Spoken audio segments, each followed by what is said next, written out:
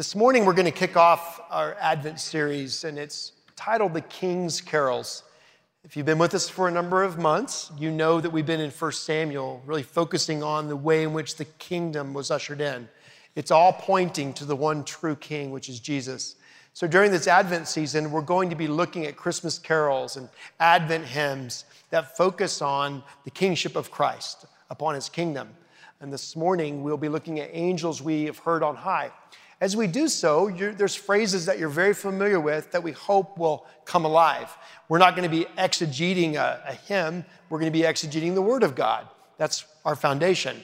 But you'll see the way in which God used hymn writers and those who write tunes to create these things that the church has used for a long time to believe in the truths that are in the Word of God. So let's stand for the reading of God's Word. We'll be in Luke chapter 2. I'm going to begin reading at verse 8. This is the narrative of when the shepherds appeared, or the angels appeared to the shepherds. Verse 8, chapter 2 of Luke. And in the same region, there were shepherds out in the field, keeping watch over their flock by night. And an angel of the Lord appeared to them, and the glory of the Lord shone around them. And they were filled with great fear. And the angel said to them, "Fear not, for behold, I bring you good news of great joy that will be for all the people. For unto you is born this day in the city of David a Savior, who is Christ the Lord.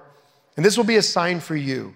You will find a baby wrapped in swaddling cloths and lying in a manger."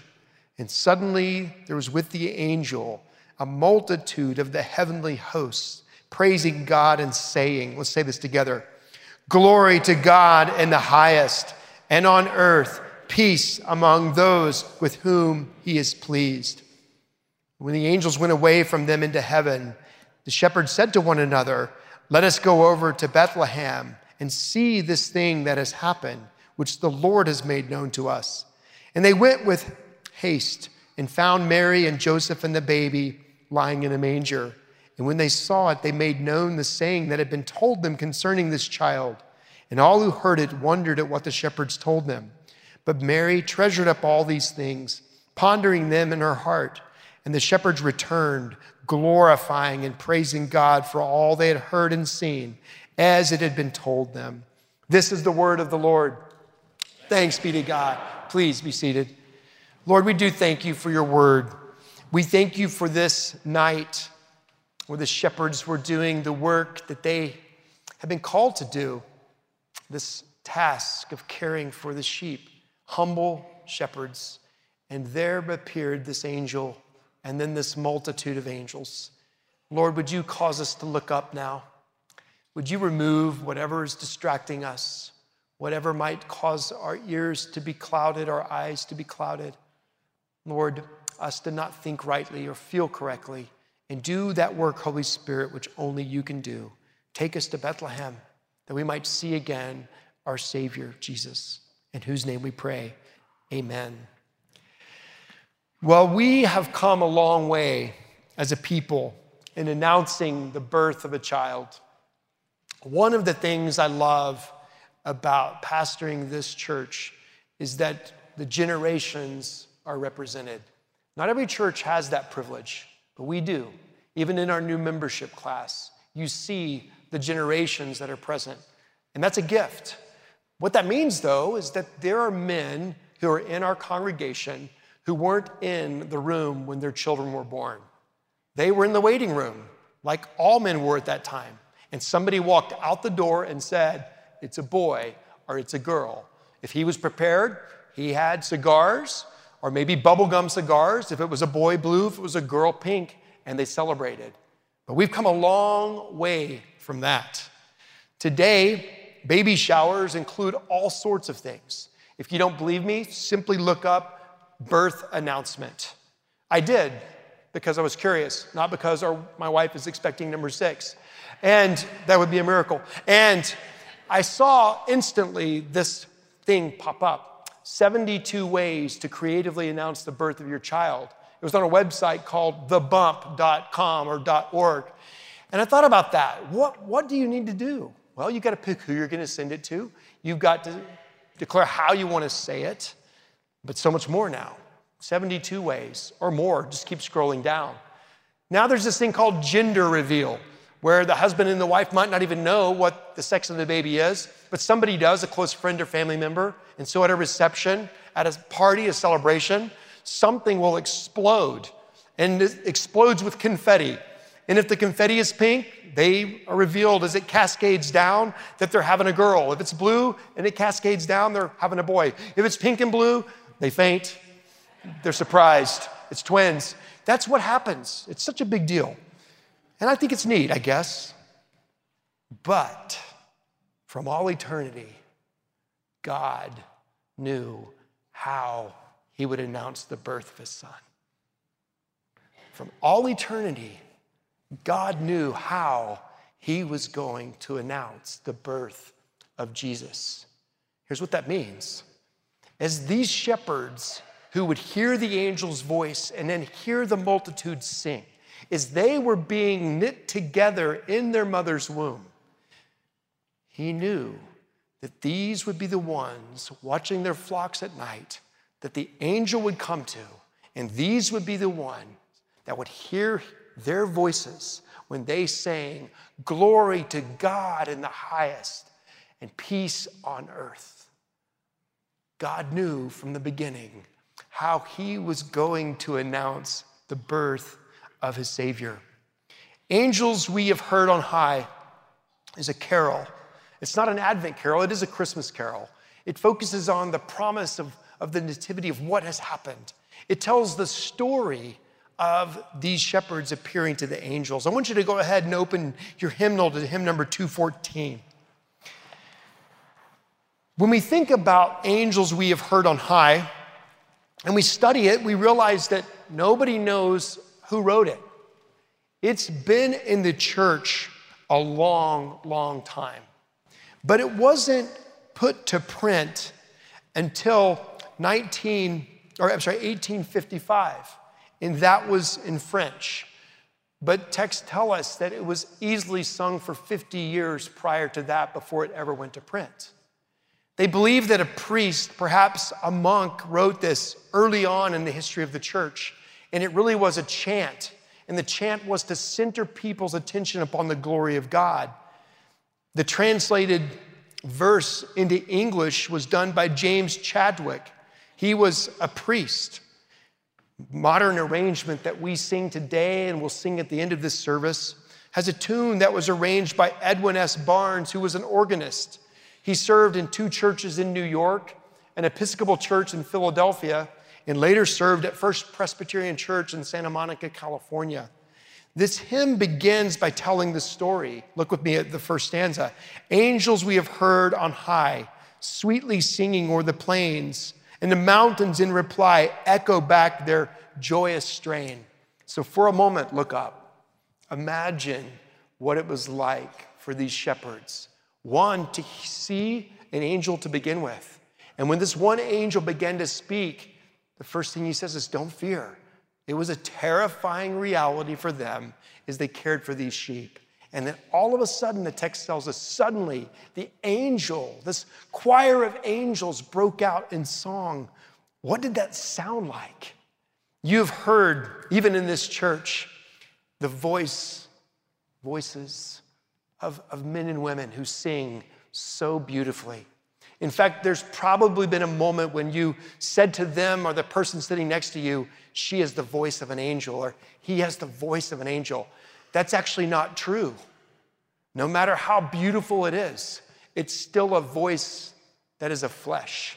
It is not an angelic voice. What did it sound like to hear these angels who had been created for this very moment, waiting for this very moment, when God himself would announce the birth of his child? What was it like for these shepherds to hear that incredible sound?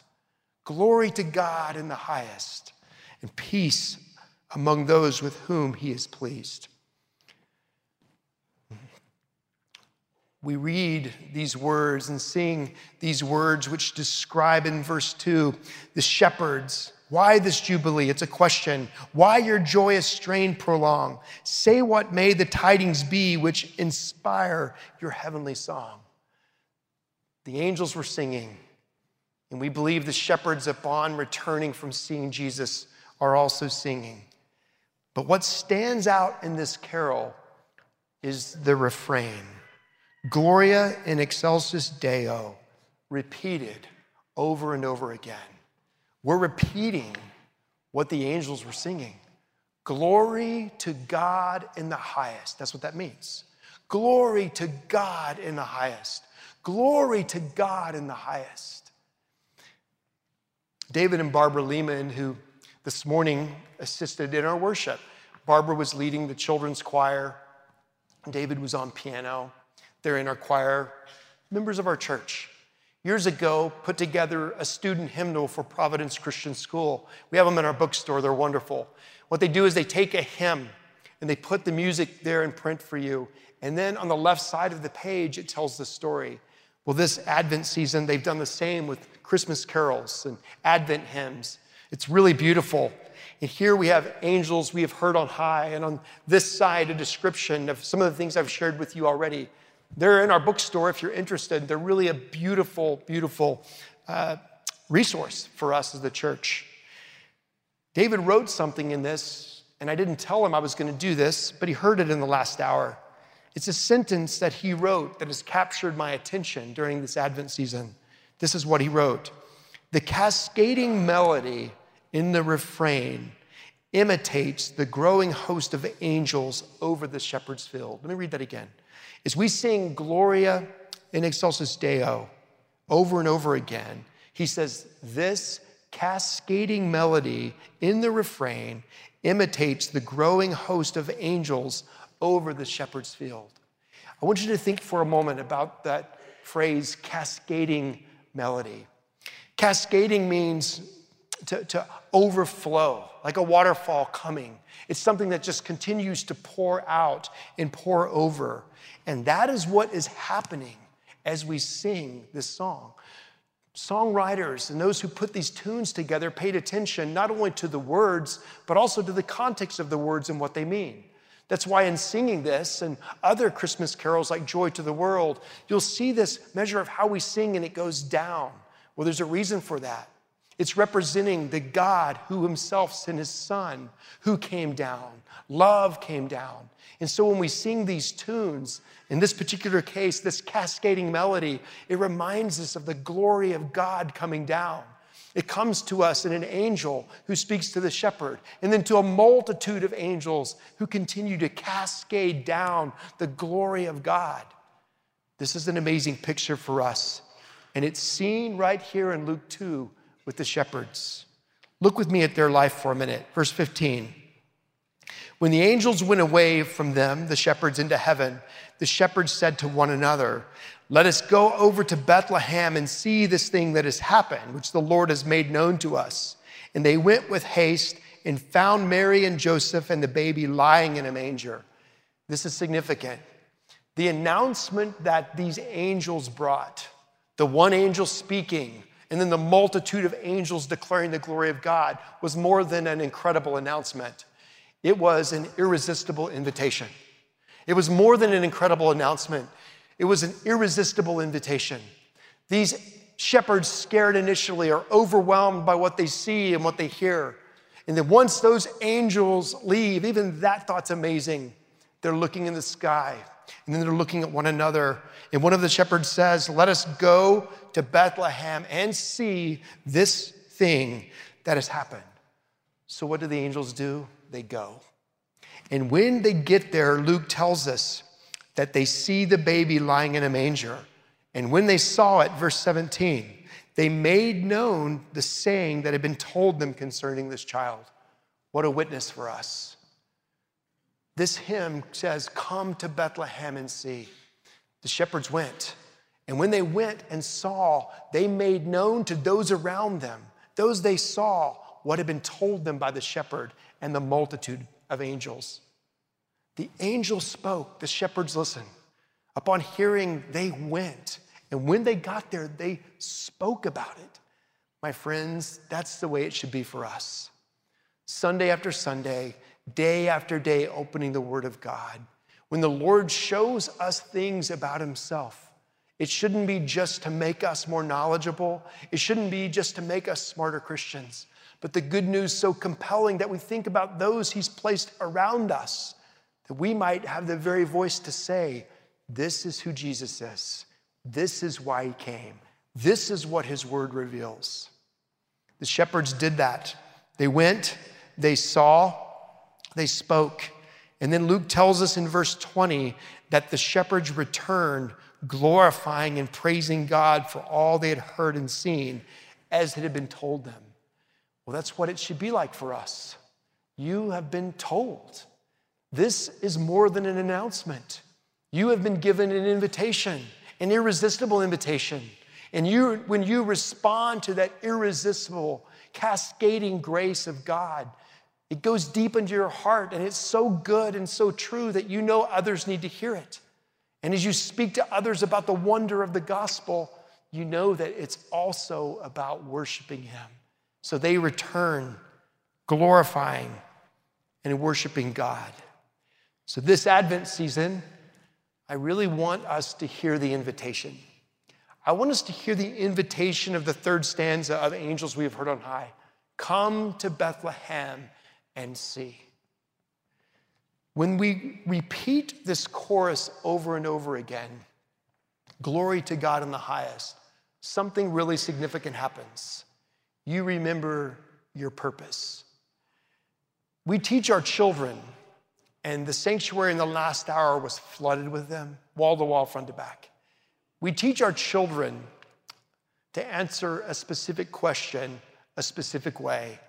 And the question is old. It comes from the Westminster Shorter Catechism. The question is this: what is the chief end of man? And the answer, if you know it, say it: to glorify God and enjoy him forever. In the last hour, a little guy was sitting right there.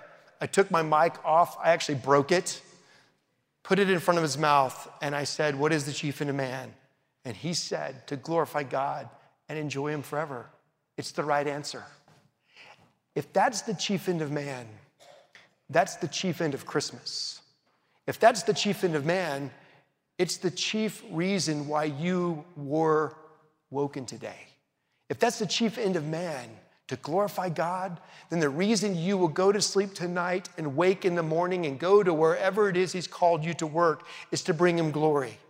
The reason you will shake a person's hand tomorrow, welcoming them or meeting them or introducing yourself to them, is to bring him glory.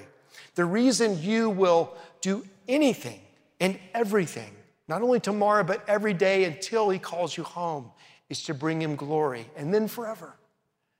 Glory to God in the highest is the chief end of man.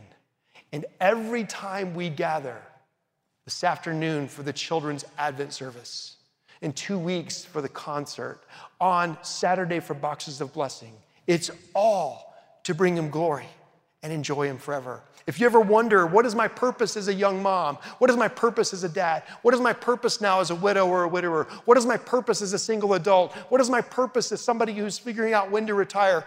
It's to bring God glory and enjoy him forever. Come to Bethlehem and see. That's why Christ came. Some of you have been to Bethlehem. I went to Bethlehem for the first time this last summer. We get to spend about 2 weeks over there as a family with a number of other families. What a gift. But I will tell you that Bethlehem was the low point for me and the high point. First, the low point. Seeing the place where Jesus walked, floating on the water that he walked on, riding in a boat on the water on the storms he calmed, seeing the places where he proclaimed the truth and taught parables, seeing the place where he restored Peter on the shoreline is really a remarkable thing and a remarkable gift.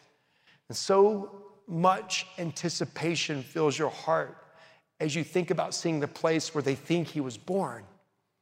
But I want to tell you that for me and many on our trip, I think, that was a really interesting and dark experience in some ways. Here's why.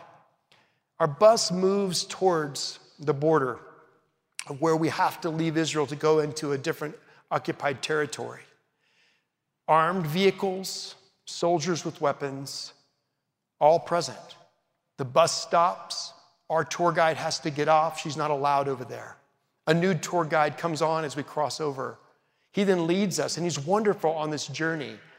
But as soon as we cross the border, you could just sense the conflict.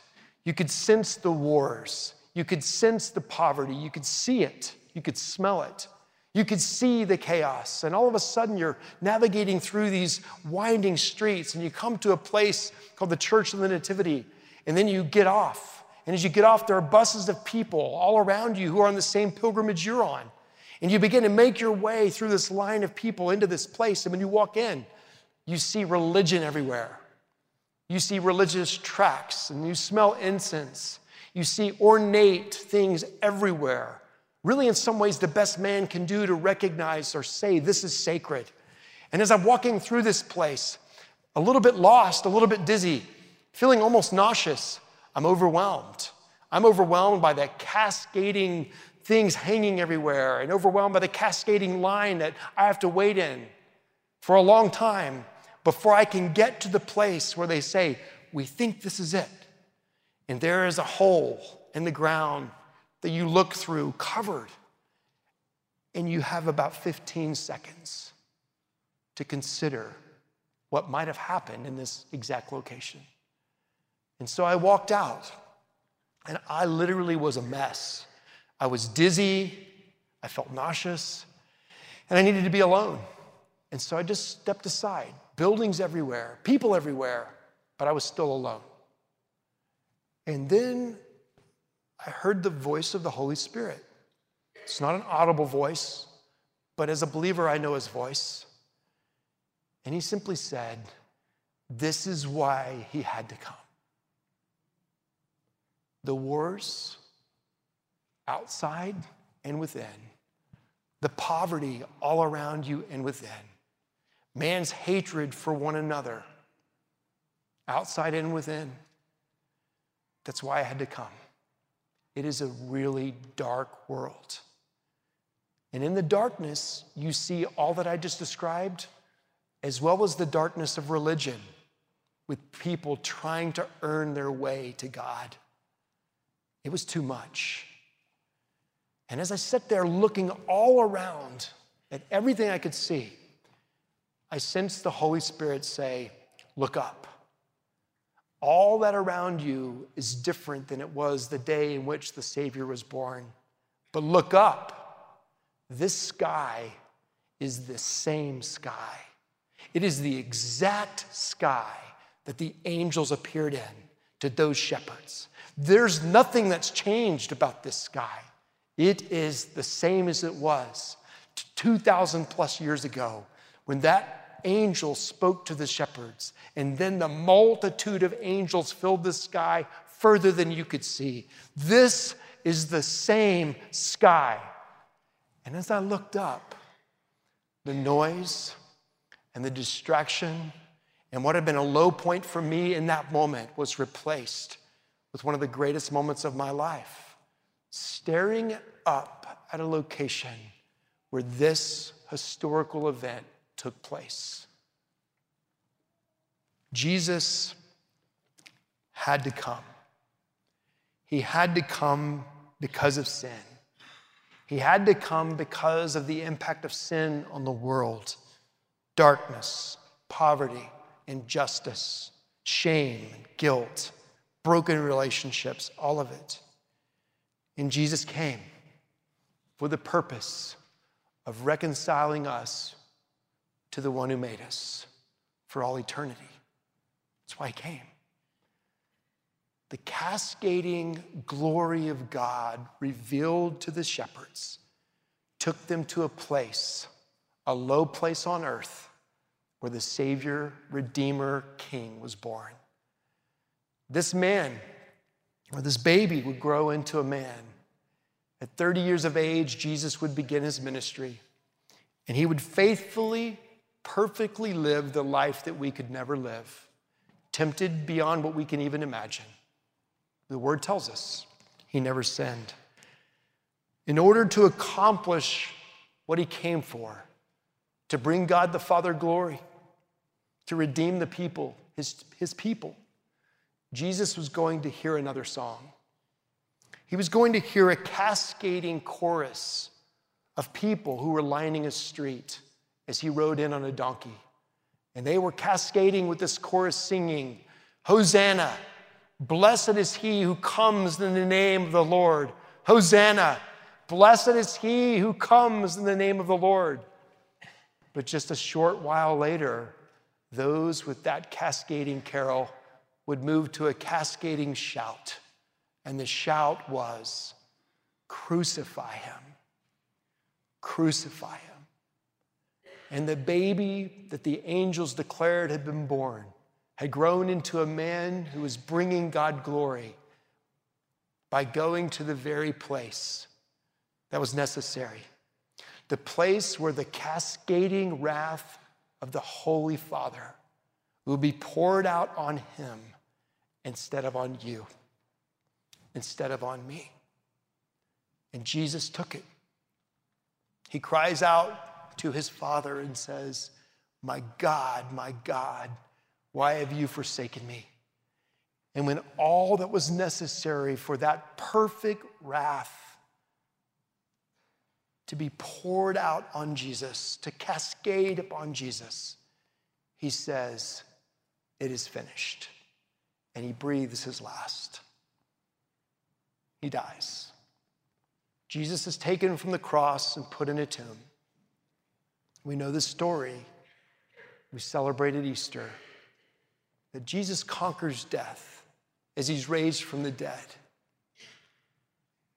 Jesus walked upon the earth a little while longer, and then the disciples witnessed him ascend into the sky. And now Jesus, our incredible King, sits, living to intercede, to pray for us.